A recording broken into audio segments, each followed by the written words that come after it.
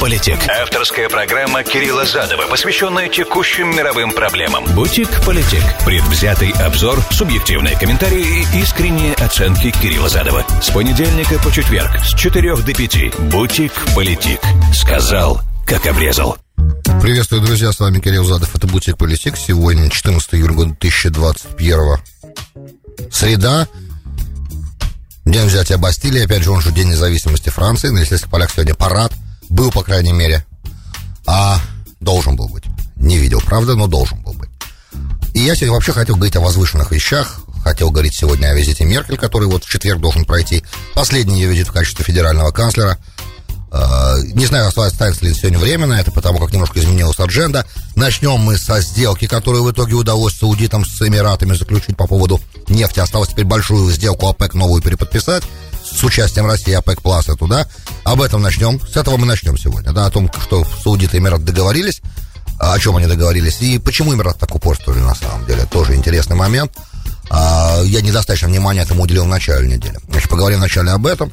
Потом перейдем на Афганистан, потому что есть интересное развитие, с одной стороны. С другой стороны, в сопредельном Пакистане есть неприятности, которые на этот раз затрагивают китайские интересы, что тоже интересно, и как бы тоже такая геополитика.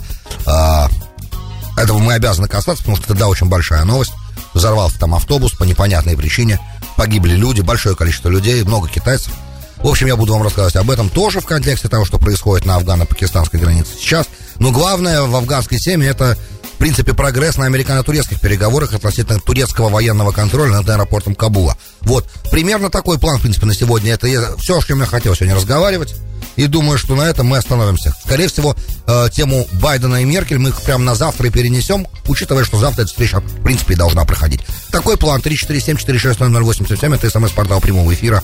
Для тех, кто в прямом эфире меня слушает, Нью-Йорк, Филадельфия, Application iHeart, Application Руиса Радио, везде в нации.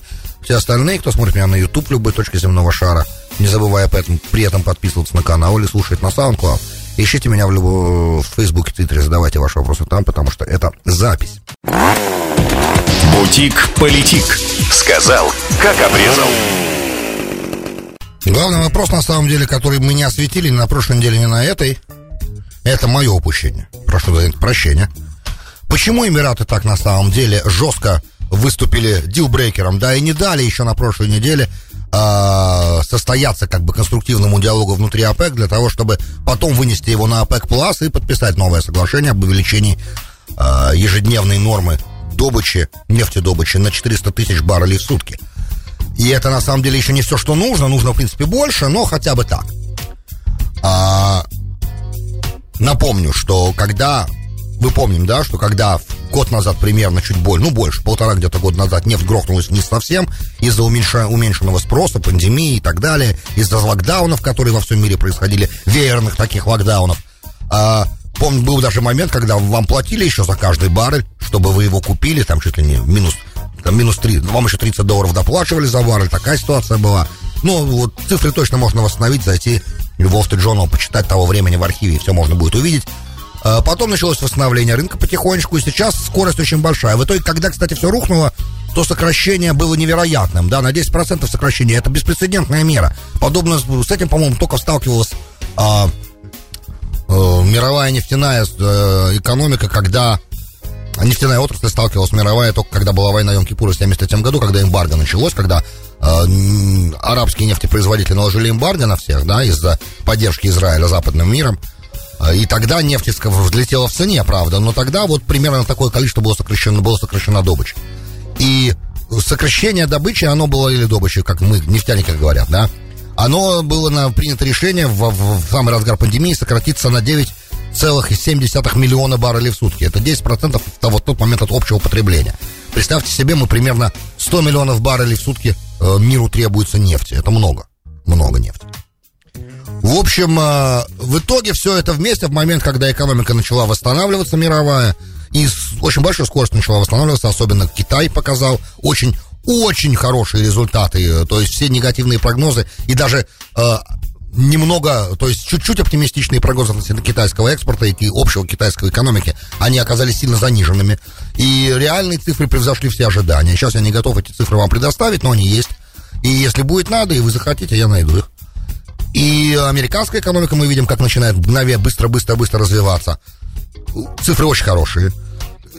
Соответственно, спрос на нефть начал расти экспоненциально.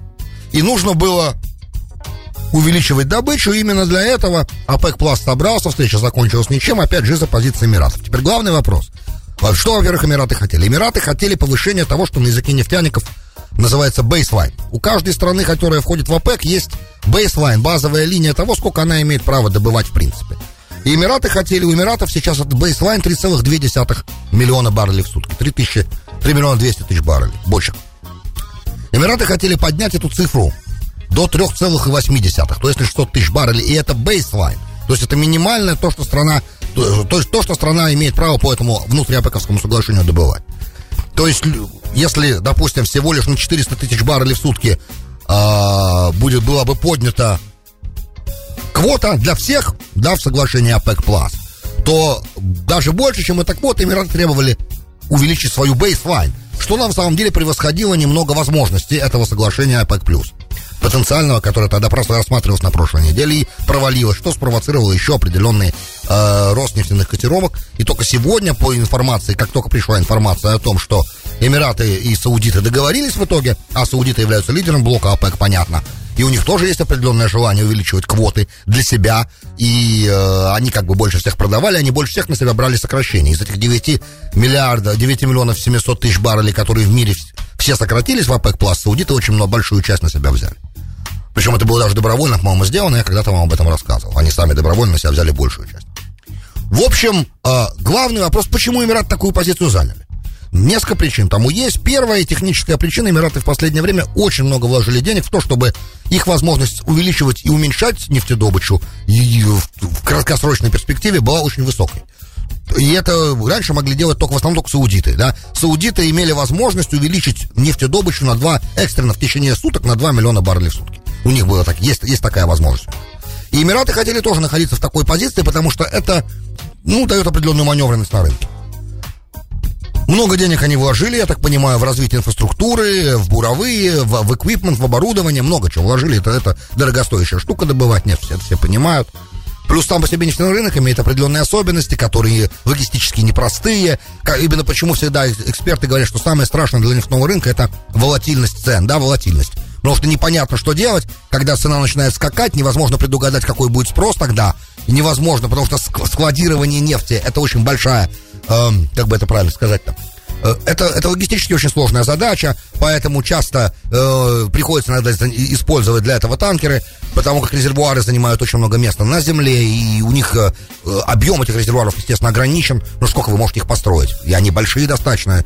Если вы от Израиля когда-нибудь от Эйлата отплывали на корабле, например, то там буквально через полчаса видна Саудовская Аравия. Если отплывать с Красного моря, из Элладского порта на корабле в Красное море, то через полчаса вам уже ваш экскурсовод или с кем вы там плывете, кто знает местные реалии, может вам показать, вдали там резервуары видишь, ты говоришь, да, это Саудовская Аравия. Вот. И это правда так, на карте, если посмотреть, можно это увидеть. Первое, что вы видите, первый имидж Саудовской Аравии, который у вас в глазах возникает, это резервуары нефти. Потому что надо где-то нефть хранить.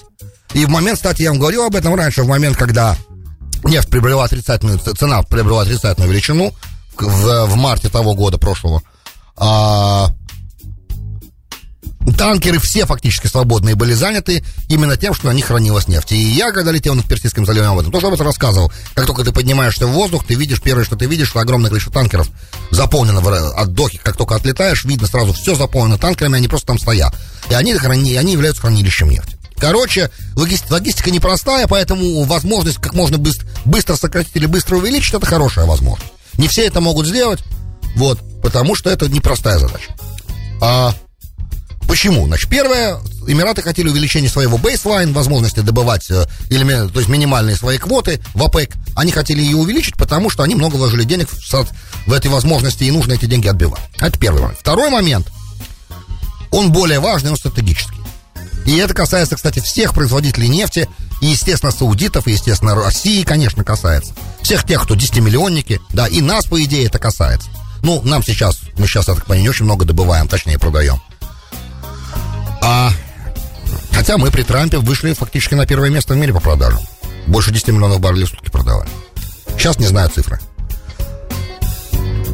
Эмираты вдруг осознали, что будущее, видимо, послушав Байдена, посмотрев на некоторые policy decisions, да, на решения администрации относительно всяких трубопроводов, относительно федеральных земель и возможности использования федеральных земель для бурения новых скважин, для разработки для сланцевой, для фракинга и так далее, посмотрев на тенденцию, поняв тренды, а как мы понимаем, в нефтяной отрасли Эмиратов работают самые профессиональные аналитики, люди, которые умеют проигрывать разные сценарии, строить разные математические модели и просчитывать риски, что самое главное, потому что это такой бизнес, в котором просчет риска, он обязателен. Они поняли, что тренд на уменьшение потребления. В любом случае, все, и Евросоюз, как один из главных импортеров, и Китай, сегодня пришла информация о том, что Китай и Евросоюз договорились о снижении carbon emission, да, о снижении выделения углекислого газа, причем какой-то прям серьезная договоренность, еще пока даже не было возможности ознакомиться с этим, насколько это будет исполнено, потому что китайцы, как мы знаем, в договоренностях, они идут на договоренности, кивают головой, протоколы на именях подписывают, когда дело начинает касаться исполнения договоренности, тут дьявол начинает проявляться в деталях. Да, с китайцами не так просто договариваться, и даже если вы думаете, что вы с ними договорились, на самом деле возможны некоторые ходы, которые могут, скажем так, по минимуму сказать, отсрочить исполнение. Поэтому, насколько это реалистично, мне сложность пока сказать, но я так понимаю, что китайцы до них начинает доходить тоже, что экология важна, потому что, как только Пекин вам показывают, первое, что вы увидите во всей хронике, в любом телевизионном сюжете, это смог. И воздух очень плохой, люди ходят в масках, люди ходят в респираторах, периодически эта ситуация в Пекине возникает. И в Олимпиаду, я тоже думаю, вы видели, что там происходило. Короче, надо заниматься carbon emission, нет варианта. А это даже сейчас не про глобальное, так называемое глобальное потепление, а именно непосредственно про чистоту воздуха хотя бы. Поэтому тренд он виден, тренд он на снижение потребления нефти. По крайней мере, для двигателей внутреннего сгорания, как на одной из самых крупных сегодня статей, на которую нефть идет. Одной из самых крупных. Понятно, что в нефтехимии вы не можете обойтись без нефти. Нужны масла, нужна синтетика, нужны полимеры. На что еще там нефть идет? Правда, ведь Менделеев когда-то говорил, по-моему, да? Менделеев говорил, что топить нефтью это все равно, что сжигать деньги в топке паровоза. Сегодня мы это не слышим. У нас бывают ситуации, когда нефть стоит дешевле питьевой воды. Поэтому мы продолжаем пользоваться тем, чем мы пользуемся, и у нас выстроена инфраструктура под двигатели внутреннего сгорания. Пока, во всем мире фактически. Поэтому Эмираты понимают, что это временное теперь явление, и страны будут идти многие на сокращение потребления. И раз так, нужно думать о будущем. И раз так, то нужно сейчас продать как можно больше того, что есть, потому что через, допустим, 10-15 лет реально, давайте скажем, навскидку, через 10-15 лет количество нефти, которую вы сможете в мире продавать, будет резко ограничено. Так посчитали Эмираты. И поэтому в нынешнем пироге, который до 2022 года будет распределен, новое соглашение по нефти, которое должно быть подписано до октября, до конца 2022 года, то есть сейчас Эмираты и Сауди договорились, да, и у них будет базовая линия поднята до 3,6, по-моему, вместо они хотели 3,8 миллиона баррелей в сутки, оно будет поднято до 3,6, и общее соглашение, готовы Эмираты подписаться по 400-тысячным ежедневным увеличением, на 400 тысяч в день увеличением добычи до 2022 года тоже до конца. Для того, чтобы... Но так как нужно теперь в ближайшее время нет встречи ОПЕК+, и надо еще не договариваться об этой встрече, та сорвалась, и надо новую, то есть в ближайшие 2-3 недели, новая нефть рынки не ударит, на них не попадет. Соответственно, пока ценовой бардак продолжится с нефтью. Она сегодня скакала, то опускалась, то поднималась, в итоге, по-моему, остановилась сейчас на 73 за баррель. У нас тут в Нью-Йорке на WTI. Но, в принципе, тенденция, как только это соглашение ОПЕК+, и Россия с этим тоже согласится, все договорятся обо всем. По идее, новая нефть коснется рынков достаточно быстро, и тогда мы начнем наблюдать стабилизацию цены. И, скорее всего, в моем прогнозе к осени мы должны увидеть снижение все-таки цены на бензоколонки где-то до, не совсем прям предыдущих величин. Но вообще, я так думаю, что нефть должна стоить за баррель где-то до $60. Это мне кажется, максимум, который она должна стоить при увеличении квот. Я могу ошибаться. Соответственно, к своему финансовому консультанту обратитесь, потому что те, кто владеет USO акциями, которые, напрямую связаны, стаками, которые напрямую связаны со стоимостью нефти, мы можем заметить снижение их цены уже, я думаю, к осени. Но это я думаю, это мой прогноз, он не имеет ничего общего с реальностью, потому что я не специалист. Я просто навскидку представляю себе, что это может так произойти. Теперь, есть же еще разные другие факторы. Если иранская сделка будет подписана дополнительно, в ту же копилку, то еще 4 миллиона баррелей нефти могут сутки ударить по рынку, и это может реально сыграть на понижение тоже. Вот, ну и с разными предыдущими сценариями, что может произойти, если сделка ОПЕК+ не будет подписана. Я вас уже знакомил в предыдущей программе касательно нефти, по-моему, на той неделе она вышла, и вы можете спокойно поговорить, вы можете спокойно ее найти в архиве и посмотреть, и увидеть. И послушайте, или увидеть, или послушайте, как вы этот мой архив слушаете, на SoundCloud или на YouTube. Там есть эти сценарии, не хотел бы сейчас повторяться. Теперь главное посмотреть, удастся ли в ближайшее время сделку ОПЕК+ подписать. Потому что России, в принципе, тоже надо бы, наверное, для себя какие-то выторговывать сейчас плюсы и бенефиты в этом повышении квот, в этих 400 тысяч баррелей, что-то для России тоже должно быть. Вопрос, готова ли российская инфраструктура нефтедобывающая к такому увеличению добычи, это вопрос, на который у меня сегодня ответа нет, но по поведению как бы России на этой встрече мы сможем это понять, почувствовать. Вот. Это то, что касается непосредственно нефтяного рынка. Ждем, интересно. Ну, хотелось бы, конечно, и для администрации нашего президента очень важно, чтобы цена снизилась ниже $3 на колонке на регуловый бензин. Сейчас она 3.20 примерно, да, от 3.15 до 3.20. Это многовато, мы избалованы сильно. И хотелось бы, конечно, чтобы вернулось, ну, не совсем прям к трамповским вариантам $2, 5 центов или ниже $2, как это было при Трампе, но все-таки хотелось бы немножко, да? Вот, хотя бы, честно, хотелось бы 2.50. Не знаю, насколько это реалистично, но хотелось бы. Все, значит, по нефти пока я вам все рассказал. Из того, что я знал. Теперь интересный момент. Афганский. Он непростой момент афганский. И я не очень хотел глубоко в Афганистан копать. Главное, что нам нужно знать. Два развития, которые нам нужно знать. Первое развитие. Американцы и турки, мы и турки, Хулусу Акар, министр обороны, и Ллойд Остин, министр обороны наш, и министр обороны Турции, в принципе договорились о механизме, о протоколе того, кто будет охранять Кабульский аэропорт. Потому что если бы они не договорились, то тогда бы Кабульский аэропорт нужно было охранять американским войскам, соответственно, они бы оттуда не могли полностью уйти. Это нужно несколько сот спецназа держать там, вот, и, соответственно, нужно всю логистику опять прорабатывать, а мы хотим очень оттуда уйти, и к 31 августа наш президент потребовал полного вывода оттуда, совсем-совсем. И это значит, что не надо, чтобы мы там охраняли аэропорт, а кто-то должен это делать. И у нас для этого, в принципе, есть очень хороший в определенном нарративе партнер по НАТО Турция, которая участвовала, кстати, в афганской кампании почти все эти годы, просто она активно в ней не участвовала. Она почти не вела боевых действий там в Афганистане. Но турецкие солдаты там в натовской этой операции, которая 20 лет продолжалась, участвовали. И турки сказали, что да, они готовы охранять аэропорт, оставить Кабульский аэропорт под своим военным контролем, что позволит там функционировать.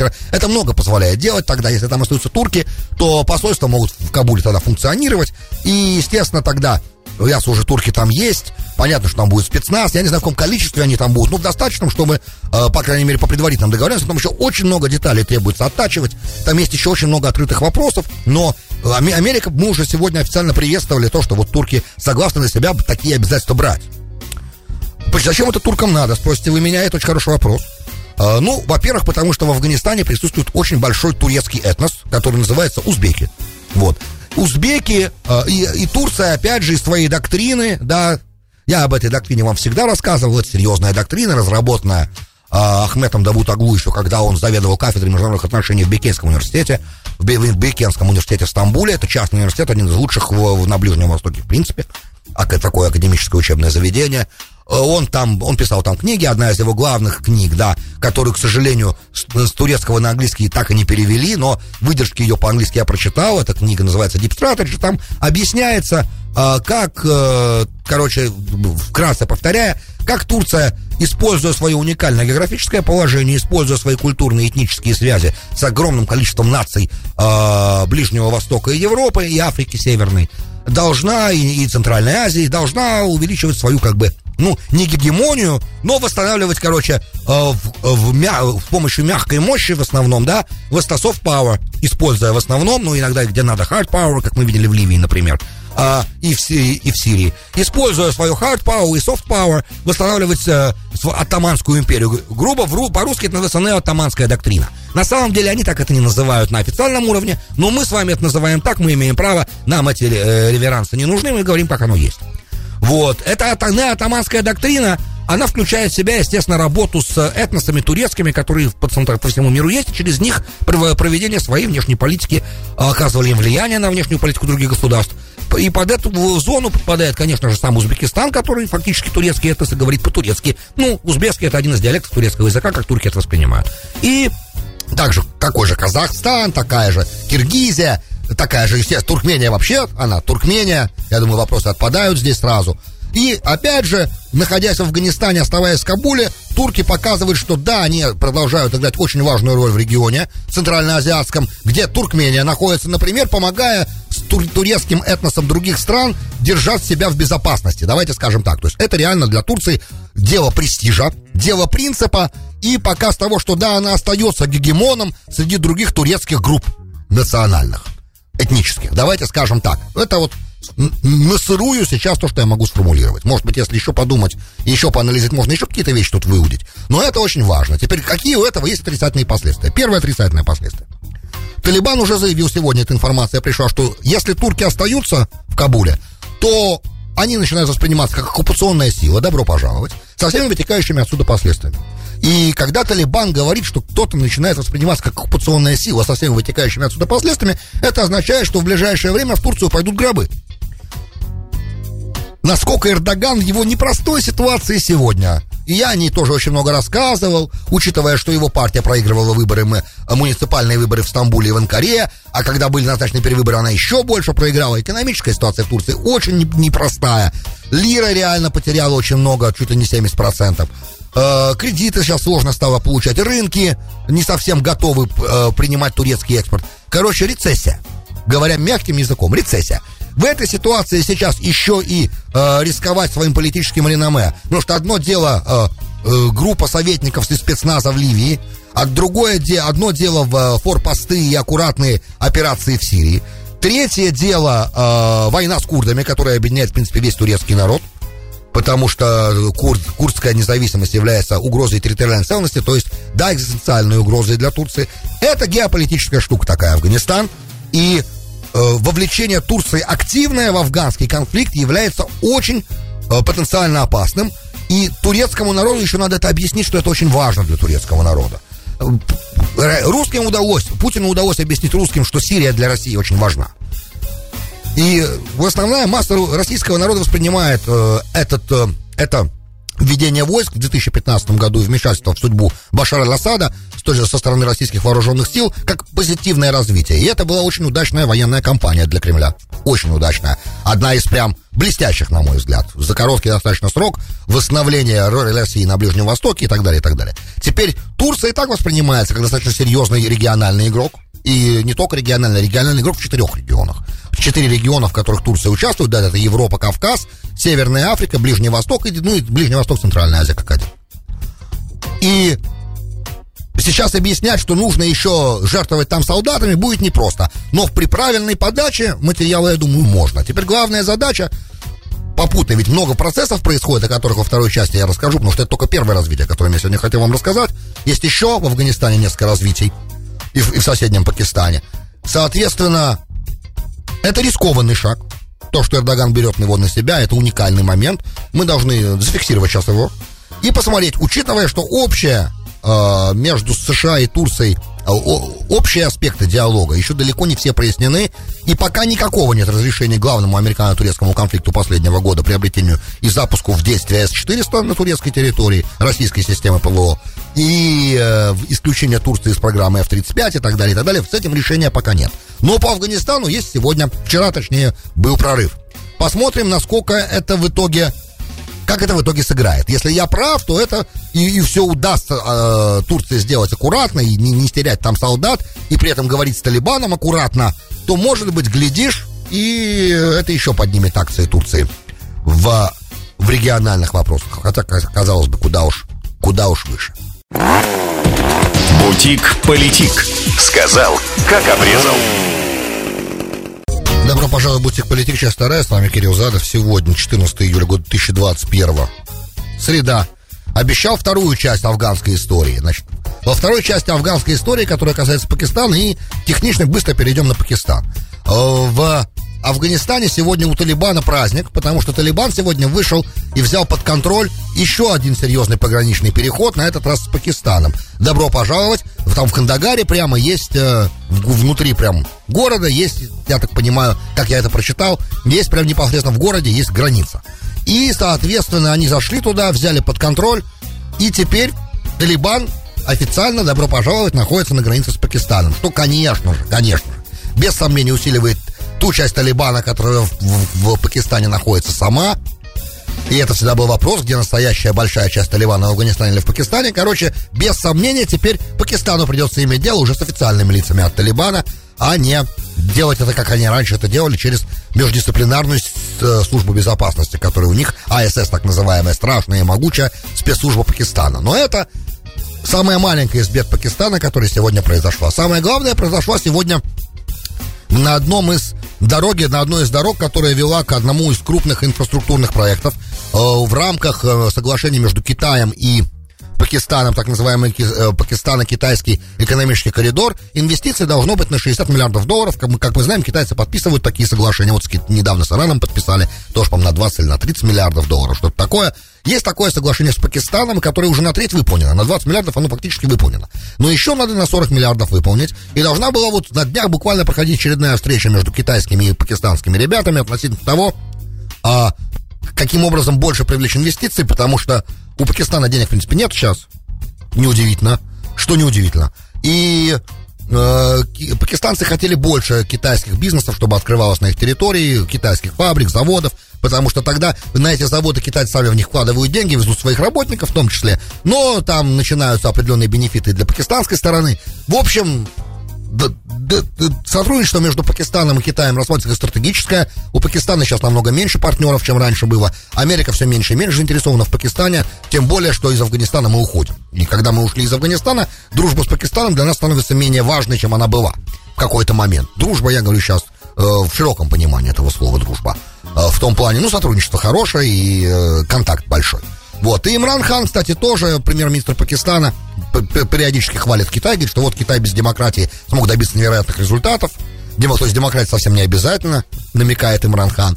Ну и когда весь уйгурский скандал начал в мире развиваться, Имран Хан ни с каким осуждением китайских товарищей не выступил. Что, конечно же, среди достаточно фундаменталистского населения Пакистана, сочувствующего салафистской идеологии сильно, а подобные ремарки от премьер-министра могут ему очень сильно навредить, но отношения с Китаем сейчас ему намного дороже. Короче, что произошло? Автобус, который перевозил работников, и на автобусе были и китайцы, и пакистанцы. Ехал он на дамбу, строительство которой заканчивалось с китайскими товарищами. Китайцы любят своих рабочих привозить на свои проекты за границей. Загорелся, взорвался и упал во враг, в котором протекает речка. Короче, погибли 9 китайцев, 4 пакистанца. И аккаунт, то есть отчет, он разнится. Пакистанцы говорят, официальные лица, что газовый баллон, который, спрессованный газ, который сжиженный, который автобус, ехал на газу, и этот газ взорвался. Говорят пакистанские товарищи, китайцы не верят им. Плюс многие официальные лица в частном порядке говорят, что это был взрыв, это была атака террористов. Китайцы, конечно, на официальном уровне потребовали немедленного расследования, всех, кто виноват, задержать, серьезно наказать, потому что иначе это вызовет последствия с точки зрения дальнейшего сотрудничества между Китаем и Пакистаном, как предупреждают китайские ребята. Плюс в пользу версии атаки террористической говорит то, что в этом регионе, где происходит это строительство, газ не используется как топливо для автобусов и для автомобилей. Нет там для этого инфраструктуры, а обычно используется дизель. Поэтому это красивая сказка, которую пакистанцы пытаются китайцам продать, что это просто технический инцидент, который повлек за собой гибель людей. Китайцы не покупают это дело. И они делают это по определенным причинам. Оказывается, Белуджи, знаете, есть такая провинция Белуджистан, она граничит на границе между Ираном и Пакистаном находится, она есть и в Иране, она есть и в Пакистане. Ребята борются за свою независимость, периодически взрывают иранских офицеров корпуса стражей, и одновременно, они сунниты, кстати, Белуджи, и периодически взрывают пакистанских товарищей, и любят атаковать китайские цели в последнее время на пакистанской территории. Почему? Потому что они считают, что китайцы разрабатывают ресурсы на их территории, которая потом станет их страной, и они этим недовольны. Это джихадисты, ребята, это террористическая группа, на самом деле, среди Белуджи присутствует. В общем и целом, это угроза большая. Китайцы к таким рискам относительно безопасности относятся со всей серьезностью. Или, может быть, это Талибан. Почему Талибан? Это тоже сложный вопрос, непонятно, мог ли это быть Талибан. Теоретически да. То есть пока никто на себя ответственность за этот инцидент не взял, но возможно, что да. И тогда, опять же, возникает вопрос. У вас есть территория сейчас в Центральной Азии, достаточно крупная, в Центральной и Южной Азии, которая является огромной нестабильной территорией, очень нестабильной, с периодически возникающими атаками, которые подвергают ваши экономические интересы серьезному риску. И китайцы, конечно, не могут спокойно себя чувствовать, учитывая, что Пакистан для их геополитических задач является важным очень партнером, опять же, и для строительства разных трубопроводов. И Афганистан, кстати, для Китая тоже является территорией, на которую они бы очень хотели обратить внимание. И сейчас во всей этой ситуации, наверное, требуется большая конференция. Ну, для того, чтобы, по крайней мере, обсудить возможности решения всей этой проблемы на геополитическом уровне, как бы со всеми заинтересованными игроками, в которой, конечно же, должны участвовать все крупные игроки, как постоянные члены Совбеза ООН, хотя бы, да, ну, как минимум США и Россия, потому как они прямые заинтересованные лица в том, чтобы в Центральной Азии был определенный порядок. Должен участвовать Китай, должен участвовать Пакистан, должна участвовать Индия, естественно, должен участвовать Талибан. То есть нужно всех заинтересованных собрать и попытаться поговорить. Насколько эта задача реальна, я не могу сейчас сказать. Но, наверное, в этом контексте та страна, которая сможет подобную конференцию собрать, и будет как бы на самом главном дипломатическом фронте сегодня лидировать. Потому что это на сегодняшний день, в условиях, когда Америка оттуда военной силой уходит, является приоритетной задачей для обеспечения безопасности в этом регионе. Мне кажется, что это единственное, что возможно сейчас сделать. И надо бы, конечно, естественно, Турция должна быть... Короче, все заинтересованные игроки должны в этом участвовать. Тогда, глядишь, может быть, появится возможность каким-то образом эту ситуацию разрулить. И вот, когда такая конференция проходит, на полях такой конференции всегда существуют разговоры один на один с разных игроков друг с другом. И это было бы очень полезно. Где такая конференция может пройти где угодно. Может пройти в Москве, может пройти в Нью-Йорке, может пройти в Пекине, где угодно. Но она необходима, на мой взгляд, иначе мы будем наблюдать неконтролируемый хаос, в который потихонечку, мне кажется, эта ситуация сползает. Друзья, большое спасибо, что были со мной. С вами был Кирилл Задов. Вы слушали «Бутик Политик». До встречи завтра. «Бутик Политик». Сказал, как обрезал.